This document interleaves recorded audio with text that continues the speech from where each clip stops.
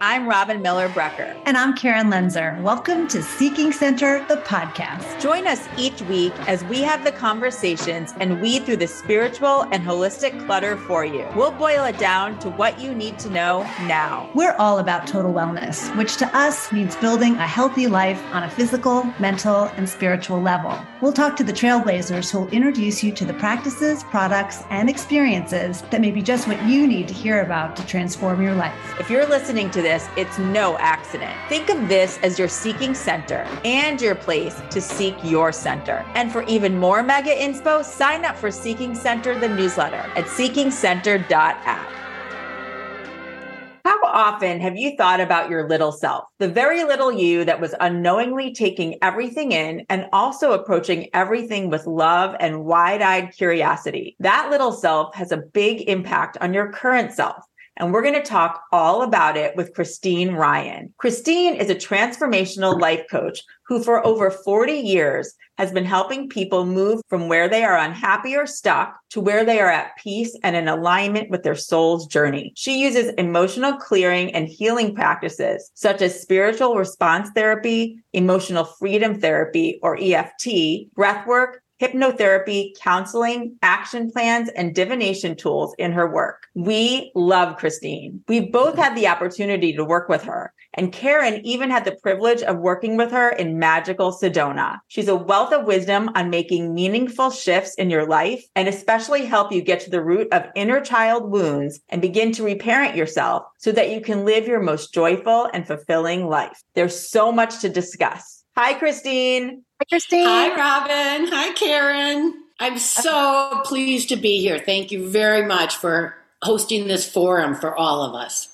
We were just saying it's way overdue. We've known you for such a long time and have learned so much from you. So we're really excited to have this conversation today. And let's start with where you live, because we know that is how we became connected with you, because Karen met you in magical Sedona. So what called you there and then kept you there? It's kind of a fun story, really. My older sister and I, who also lives here now, we did a road trip back in the 70s when people were doing that. And we had the curtains and the bed in the back and the van, and we drove all around the United States. So somebody told us to go to Jerome, Arizona, which is a little outside of Sedona. So when we looked at the map, we looked to get from Flagstaff to Jerome, we're going to go through this little highway called 89A, and we never made it to Jerome.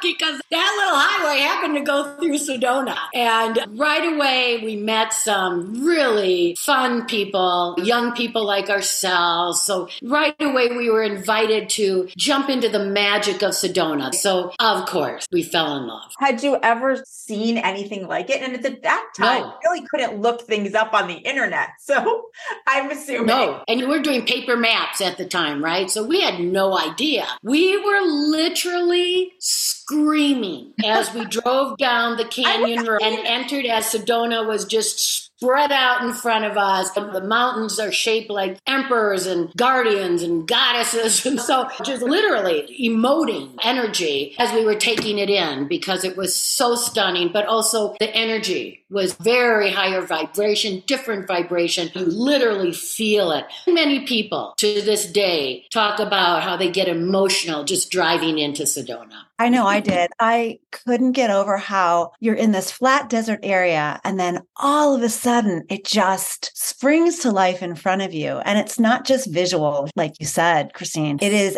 energetic. It's palpable. It makes you feel like you're in literally another world when you get there. Yes. Were you and your sister spiritual at all at that stage in your life? We were both so interested in exploring that aspect of who we are. But at the time it was opening. So I really started with simple things like yoga, and I came across a book and it discussed the philosophy behind it and then postures and the purpose of the postures. And I was 14 when I found that book. In our own basement. No way. Really?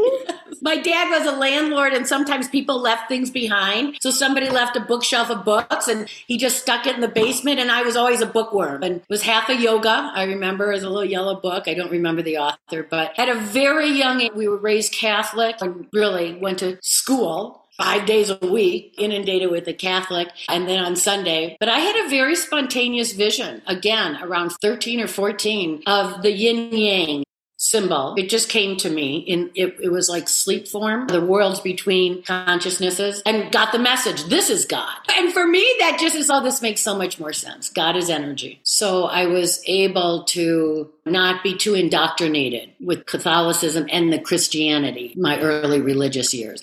And same thing for my sister. We just were open. Sedona was the only place we stayed. We stayed here for 2 weeks. So we both ended up moving back here within a year. Wow. Was there anybody specifically that you met during that visit, or was there any specific experience that you had that really made you feel like this is where we need to be? Being two young women, we met two young men.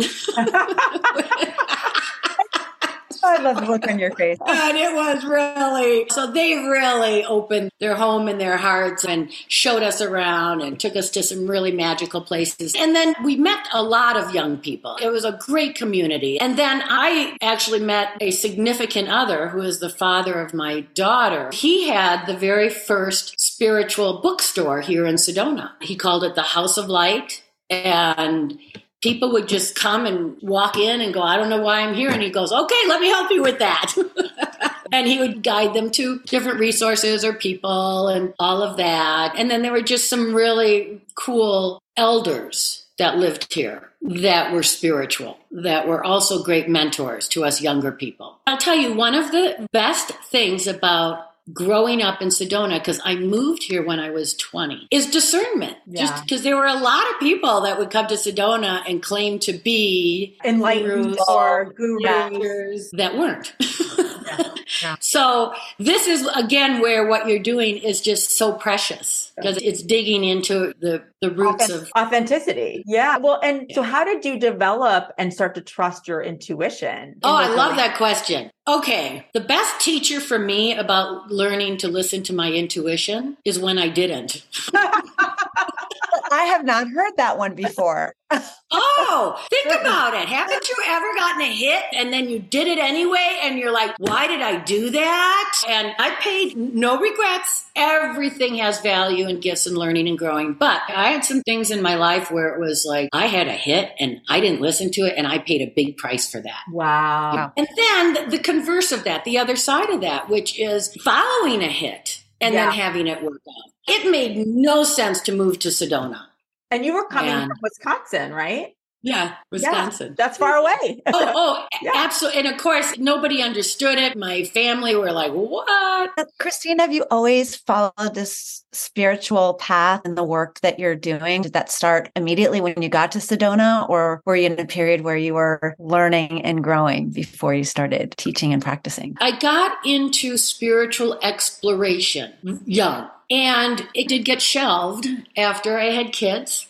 I was working, I was a teacher, I had kids, so it was a lot of just householding, raising a family, including, I did move to California for 15 years. It was actually really conservative. So I ended up slowly, at first I'd start off by having my cards on the bookshelf or my crystals out in public. And the comments that my kids were exposed to were like, oh, that's the devil's work. Is your mom a witch? So I'm just like, you know what? We're going to just put this stuff away for now. And then as all the kids got older and they were thinking for themselves again, I was doing readings for them. I bet. But it's always there. And then here's another great example of intuition. We were living in California, great life, nice community, nice group of friends, great school where the kids were, all that. But I got a really strong hit. It was time to leave. And the only place I wanted to go was Sedona. And I talked to my then husband at the time, and he'd be like, no, I never want, I'm a California boy. And it just would not go away. So I just kept bringing it up and bringing it up. And then he agreed. And then my daughter, who was then in high school, agreed. And it's been really great. That was in 1999. Wow. But I'm telling you, when we went back, our neighborhood, it had really changed to the place where we were grateful we weren't living there anymore. And so that's part, and plus then we just loved our life. We all went to the creek the other day and he was like, I want to thank you for making me come to Sedona. Isn't that sweet? That's an example of listening. And it really elevated our life. And then it elevated our community. I was here to be able to be integral part of Sedona Soul Adventures as it was just an idea. And then now it's amazing. And that also has taught me to listen to my intuition. And then it sounds like when you moved back, it was your time to really work on your abilities. 100%. Christine, for those who've never been to Sedona, how would you describe the energy there and the draw of the land? I know when both Robin and I were there, we weren't there together, but we both felt so attached to the land itself, our feet on the ground, and like literally immersing ourselves in that. Can you just, as a resident, as somebody who's lived there, can you just describe what that feels like living there? I will tell you, after 35 years total of living in Sedona, I still get emotional when I come back from a trip, no matter how wonderful the trip was. It's just there is that energetic home. Sedona has, and I'm not a historian, I know a little bit, okay, but Sedona has always been considered sacred, even for the First Nations that would live around here. They still come down to Montezuma's well and get water for their sacred ceremony and come through Sedona. The people, so then from early on, the people that were drawn to live here. One of the original people that I met in Sedona way back in the day was a rancher who was very spiritual and would host spiritual meetings at his house, and which is now a national park that he donated to the National Park Service. So people get to visit there all the time. But originally that was his ranch. So it's always drawn people and then supported explorers, visionaries, healers. There's a real connection for a lot of people. So what comes first, the chicken or the egg, right? If we hold something sacred, it's sacred. And if we acknowledge that it's sacred, it's sacred. So Sedona has always been almost an entity in herself to hold in that sacred energy. And I know we're going to dive into the inner child and what that means, but I also wanted just to recognize all of the different practices and tools that you have in your toolbox. Do you use them all when you're working with people in your life coaching and so forth? I use the tools that are appropriate for where the person is and what they're open to. One of my favorite sayings is, I'm a believer that you can have it all, just not all at the same time. So of course it's been an evolvement. I've been at this for a really long time. So first, I didn't start out to be somebody else's life coach. I started off to be my own. Yeah.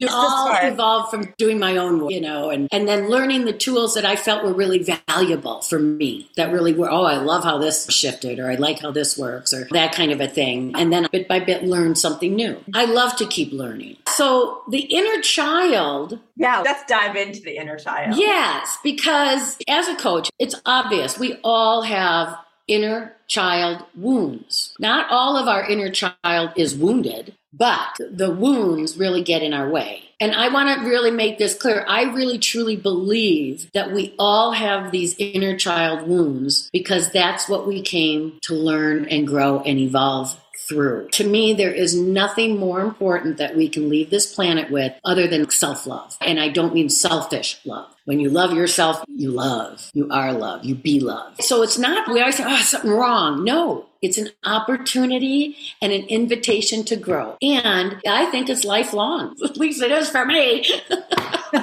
You think you've done a layer? Yes, we have. But then there's another one. And I think that, again, is part of each one of our individual intentions. Do we want to even accept the invitation? Some people don't. That's totally fine. That's where they are. Although it does end up catching up when you don't pay attention. Push it I down. know. Yeah. But I say it's totally fine because when it's supposed to be, they're going to be ready. That's true. Their life is going to get so uncomfortable. But that's always how it works for us. It's not that they're going to get it going. We get really uncomfortable and then we know, I got to do something different. So again, it's an invitation to change and grow. So how do you work with someone from the very beginning in this process? If they come to you and are looking for coaching, what might not even think it has something to do with their inner child. How do you introduce that to them and help them identify what some of those inner child wounds might be? There's different approaches. It's really through conversation and questions. And over time, again, noticing themes. So being able to just, so would you say that you be the giver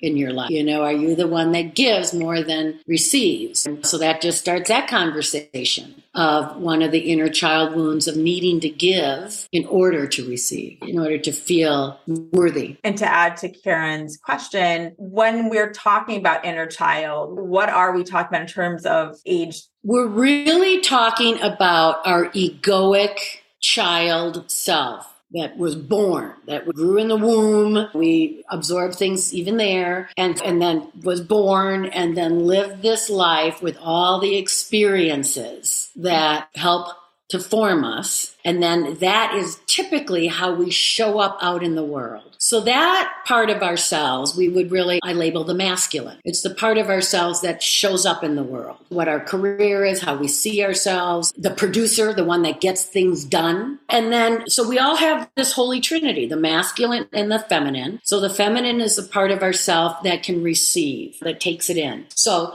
that feminine part of ourself receives, and receiving all good things, including our intuition, our wisdom, not blocking it, being open to it, listening to it, receiving all good things from the universe. So ideally, we want to work with the feminine receiving those intuitive hits and then the masculine acting on it. It creates such a nice flow. So when we just depend on the masculine, we're just making it happen. I got to make it happen. So the feminine, it makes more of a flow. Okay, let me get the hit. What is the right direction? What feels right? All of that. Then the child. The child is the third part of our holy trinity, our internal sacred geometry, is innocence, faith, trust, deservedness, permission. Think of the little kids, and I hope you know kids that have good, healthy lives. They don't question where things are coming from, or if they deserve education, or if they deserve a good pair of shoes when theirs wear out. It's just not even there's not a doubt. Do I deserve this? So that's our inner child. So the wounds show up, anything blocking that. Things that block permission to receive good things that make us feel less than. And then we can identify our wounds by our triggers. What sets us off? We always want to act like it's the other person, but it's our trigger is our wound. Yes. And people don't think of it that way. Right on. And because we're so used to blaming them, you shouldn't do that. That makes me upset, like that, rather than it's my responsibility when I get upset. It's a whole different perspective, but that's where the healing comes in. Would you say another word for wound might be a belief in a way? Yes, absolutely. 100%. Big girls don't cry, money doesn't grow on trees, things like that. Because I'm just thinking back to, so it causes you to have a belief that either causes fear or shuts you off in some way from that bubbly, loving, light infused child that you came into the world being. So as you're doing that inventory of those things that could be wounds, it's not necessarily like your mom yelled at you and made you feel inferior, although it could be some of those other little things. They're limiting beliefs in a way. 100%. Karen. Yeah. And it's not all from our mom and dad. We got to stop that.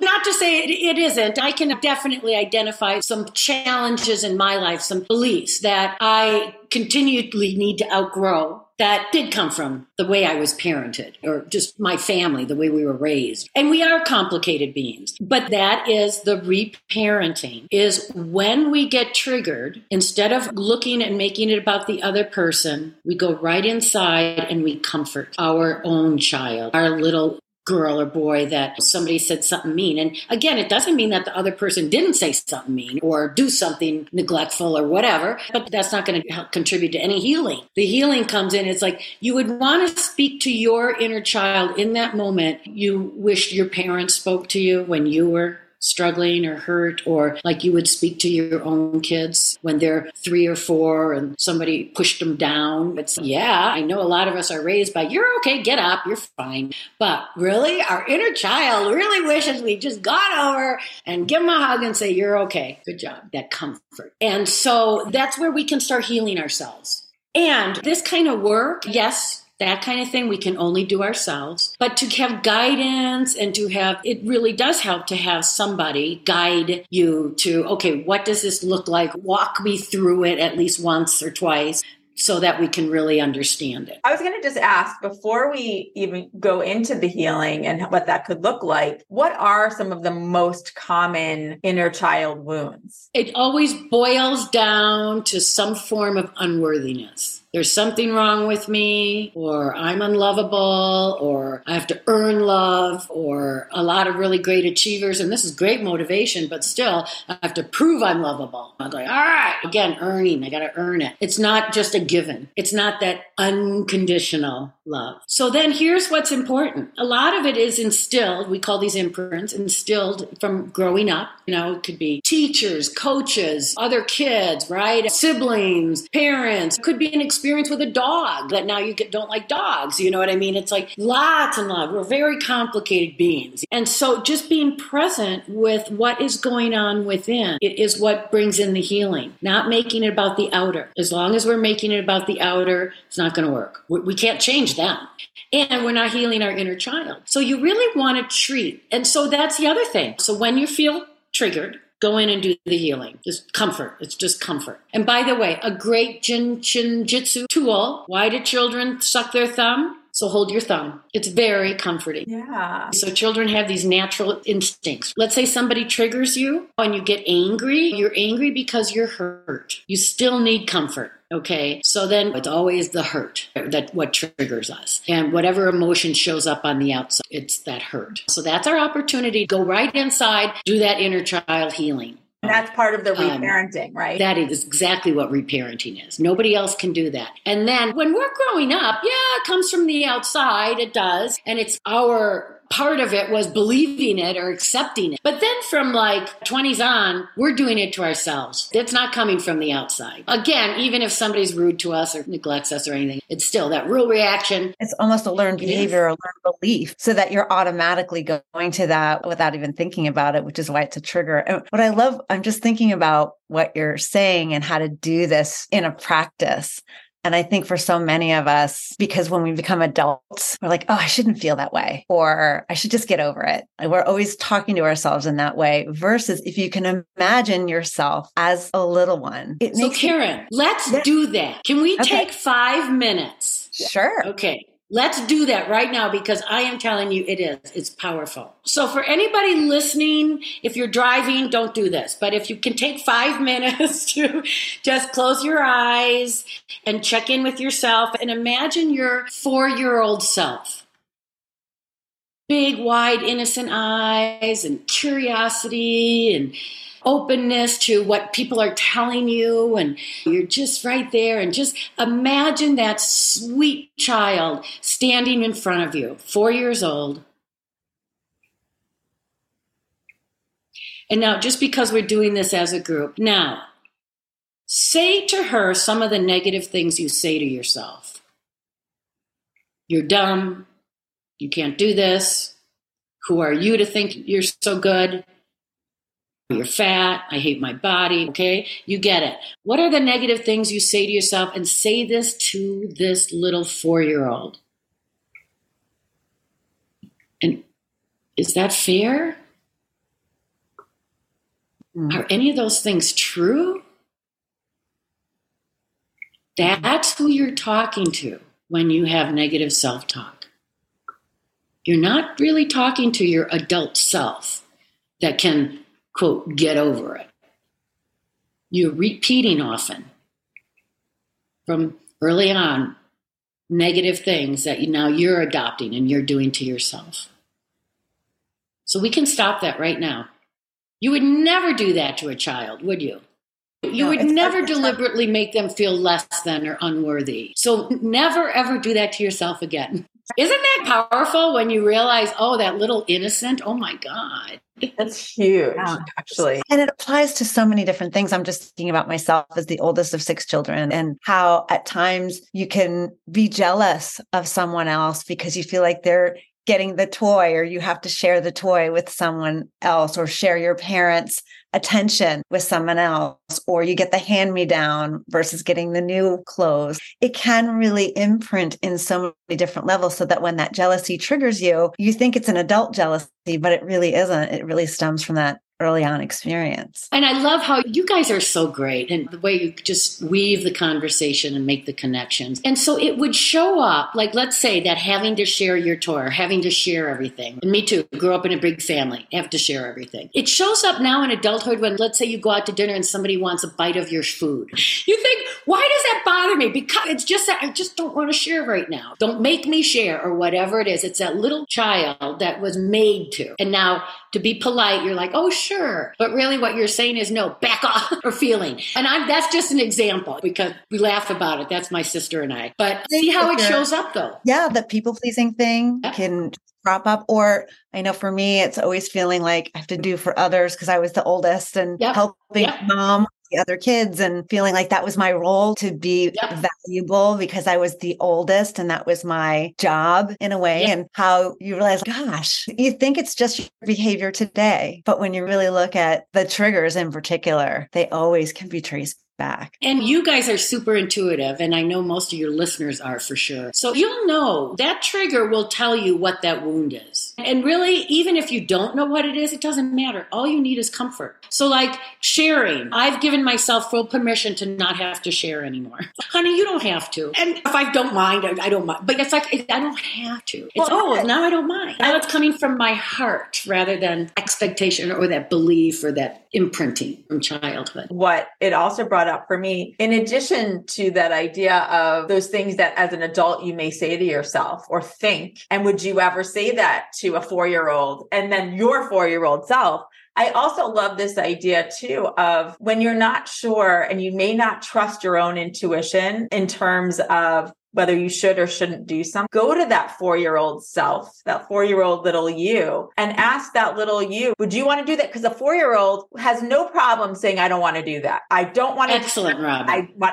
And you could just see yourself like sitting down with your legs crossed. No, I don't want to do that. And if that's the reaction you get, because you're not sure you trust your own intuition as an adult, I think that is an actual good way of making some decisions. 100%. 100%. That's one of my favorite tools I share. Do we have time? Can I share this real quick? Please. Yeah. This is a tool to do exactly that. Check within our gut, our intuition, our feelings, and then really deliberately asking the inner child. I love that, bringing that right in there. And this is good, Karen, for you too, for people that are like used to doing a lot for others. We're just that's how we're trained. So the first part, never answer yes or no right away. Give people a non-answer. Even if you have to get back to them soon, still, the first answer is, I'll get back to you. Or let me check my calendar. Because often our habitual behavior is we'll say yes. Yeah. And then later we're like, doy. And that doy part is the little child who said, hey, you didn't ask. So first, never answer. The second part of the 3 parts is check with your gut, your intuition, your little child. What feels right?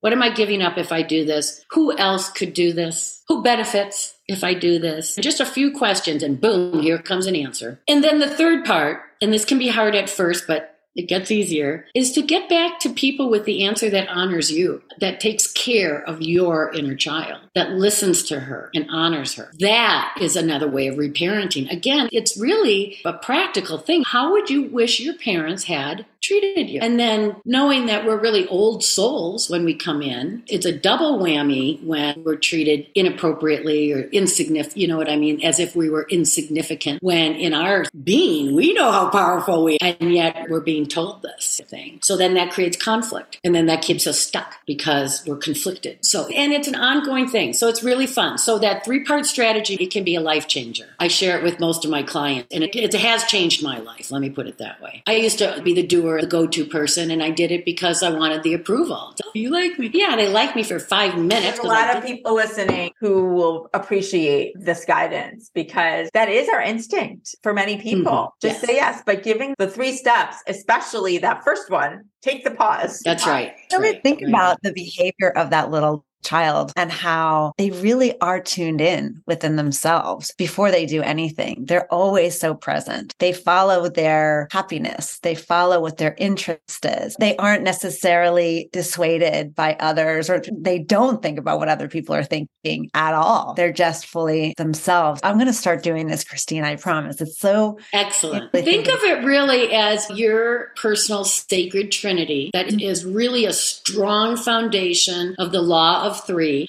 that when you need to go and comfort, it's your masculine and feminine stepping in as mom and dad. I got your back. Okay, you can cry or whatever. And I just, for everybody listening, most of you who've listened to this podcast for some time realize that in every person, there is a masculine and a feminine side of yourself. But if you haven't heard that in one of our previous episodes, know that it doesn't matter what your gender is. We all have a masculine and a feminine side. And what to Christine's point is there and a child. And so really think of it that way. And you think about what each of those parts or mean to you as a soul in this body. I just want to point that out for people who may not 100% understand what we mean. Excellent. And when we operate evenly on these 3 points, where we attend to these 3 points, the feminine being the spiritual and the receiving, the masculine being working out there in the world and producing and getting things, and then the child coming from trust and faith, innocence, excitement, what's next. Think about it. If we're operating equally on all 3, it's like, what a nice balance. Yeah. What a harmonious existence. Yeah. And for those that are doing this exercise and trying to picture themselves. And I use the word trying because maybe they're having a hard time picturing their little you or their little selves because maybe there was a lot of trauma and maybe they've wanted to block that out.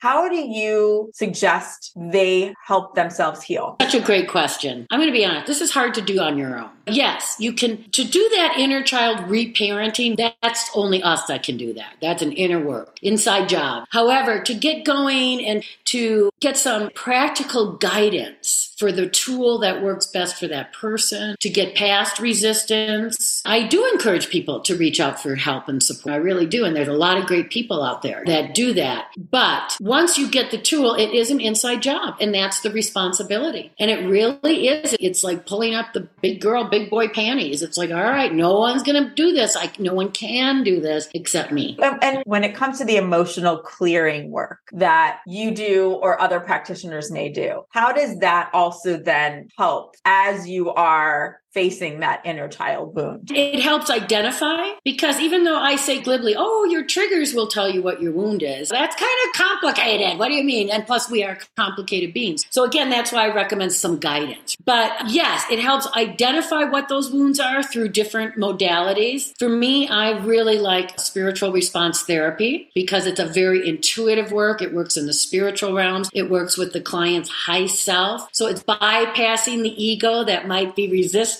or in denial, and goes to identifying the issues, which then are usually fueled by emotions.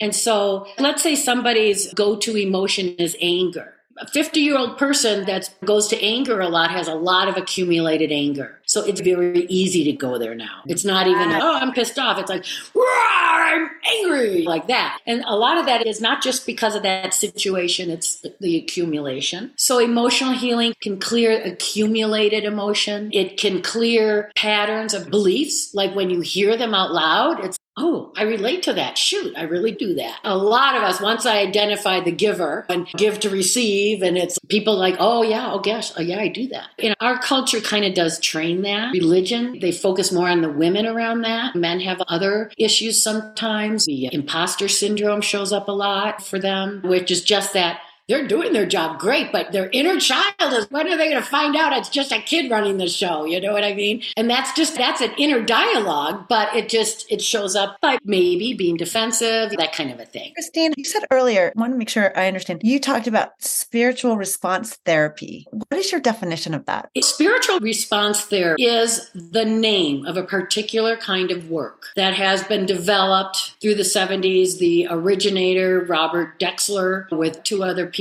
And what they did was using their intuitive side, using a pendulum and asking questions, they developed charts and questions that help us, again, bypass the ego, get into that subconscious and identify and clear. And so it is work that is done in the spiritual realms that the purpose is to not just identify, it's to them to clear it. And again, we're complicated people. We might clear layers of, say, unworthiness, right? But then something else might come around. And then you realize that's related to having to share all my life. Oh, that was under the other one. So things bubble up and we want to identify and clear them so that we're not operating from that. Because when we're operating from our little child who is not feeling comfort or safe, it's like dealing with a child that's having a temper tantrum. Yeah. It's unreasonable. You're not reaching them. They're not listening. They're so angry at the world. And so people, it's not that obvious, but it just, again, it shows up. And one of the other purposes and reasons to really do our inner child work is where it shows up the most is in relationships, both intimate personal relationships, but also friendships, family. So I look at it,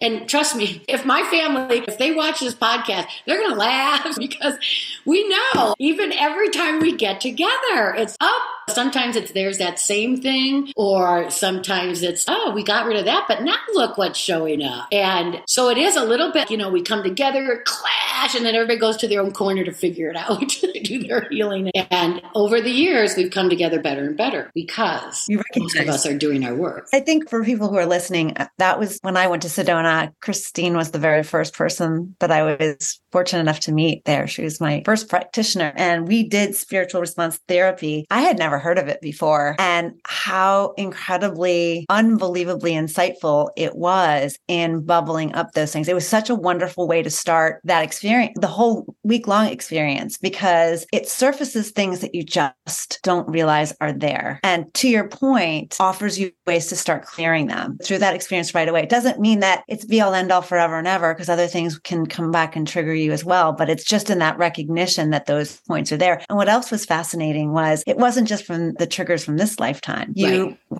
able to identify things from past lifetimes that I brought in with me that I recognized right away, even though they were from past lives. You could just, when you bubbled them up, I was like, oh yeah, I feel that. It was so real. So it's just a wonderful, we've learned about so many tools through all of our conversations with people who've come talk to us on our podcast. This is just another one that feels like a method almost to being able to. It is. It's a well-established method. There's an association, the Spiritual Response Association, if you'd like to look it up. We have to do ongoing education to keep ourselves clear. I use other people that do this work, and I like other work too. Listen, again, I love what you guys are doing because it's not one approach isn't the blanket. I like to look at it as we're shining the diamond, and the diamond has lots of facets. And one tool is not going to be appropriate for every facet. So this is one of my best go-tos, and it does shift people. It has a nice immediate response, and it alleviates some of the weight of emotions. But one tool is not going to do it, which is why what you guys do is so awesome. You're exposing a lot of options and tools for people. Thank you. And I want people to know I've worked with you remotely with doing spiritual response therapy too. It doesn't have to be only in person. You're able to do it virtually as well. Absolutely. Especially because it's taking place in the spiritual realms. There is no time or space in there. We don't have to be in the same room. So that's what makes it so easy to do it distance. You are quite an expert at it. Watching you do the work it's really cool, I have to say. I love it. Thank you very much. This was great. Thank you for being so open and vulnerable, and also offering your wisdom and guidance and really practical exercises that we can all do every single day, throughout your day, I should say. That's right. Thank you, because I absolutely needed to hear this today. I needed those reminders of that little Robin inside me, and to really comfort her throughout the day. We're always pushing ourselves to be better, do better, improve. And we really forget that at our essence, are worthy. We are love. We are enough just the way we are. We don't have to do all those extra things to improve ourselves. So it really is a great way to just reflect back on the essence of who we are. 100%. I'm going to share this with my daughter who's about to turn 15. I feel like even she's old enough and yet young enough to very much remember little Bella and utilize this tool, because I know she wouldn't want to be saying that to her little self either. And I know that she goes through a lot of these feelings. And to your point, from a parenting, I'm certainly not any sort of perfect parent, but I very much have made a very conscious choice in how I talk to Bella, but it's how she talks to herself. So 100% with my one daughter, I always complimented her about her body, and because I grew up differently and was really affirming and all of that. But she had body dysmorphia. She went into bulimia, anorexia. It was so baffling to me. But guess what? It's because she was witnessing me beating myself up. Wow. What I was modeling was more impactful than what I was saying. What a good reminder. What a good reminder, parents. Yes. I'm glad we got that in. Wow. That's big. That's really big. Christine, we'll be talking to you more. We're so grateful for you and really thank you. And for anyone that wants to work with Christine or find out more about her, you can visit thesedonalifecoach.com. We'll have the link in our show notes as well. That's awesome. I love you ladies so much. Appreciate so much what you do. And we'll be talking soon. We will.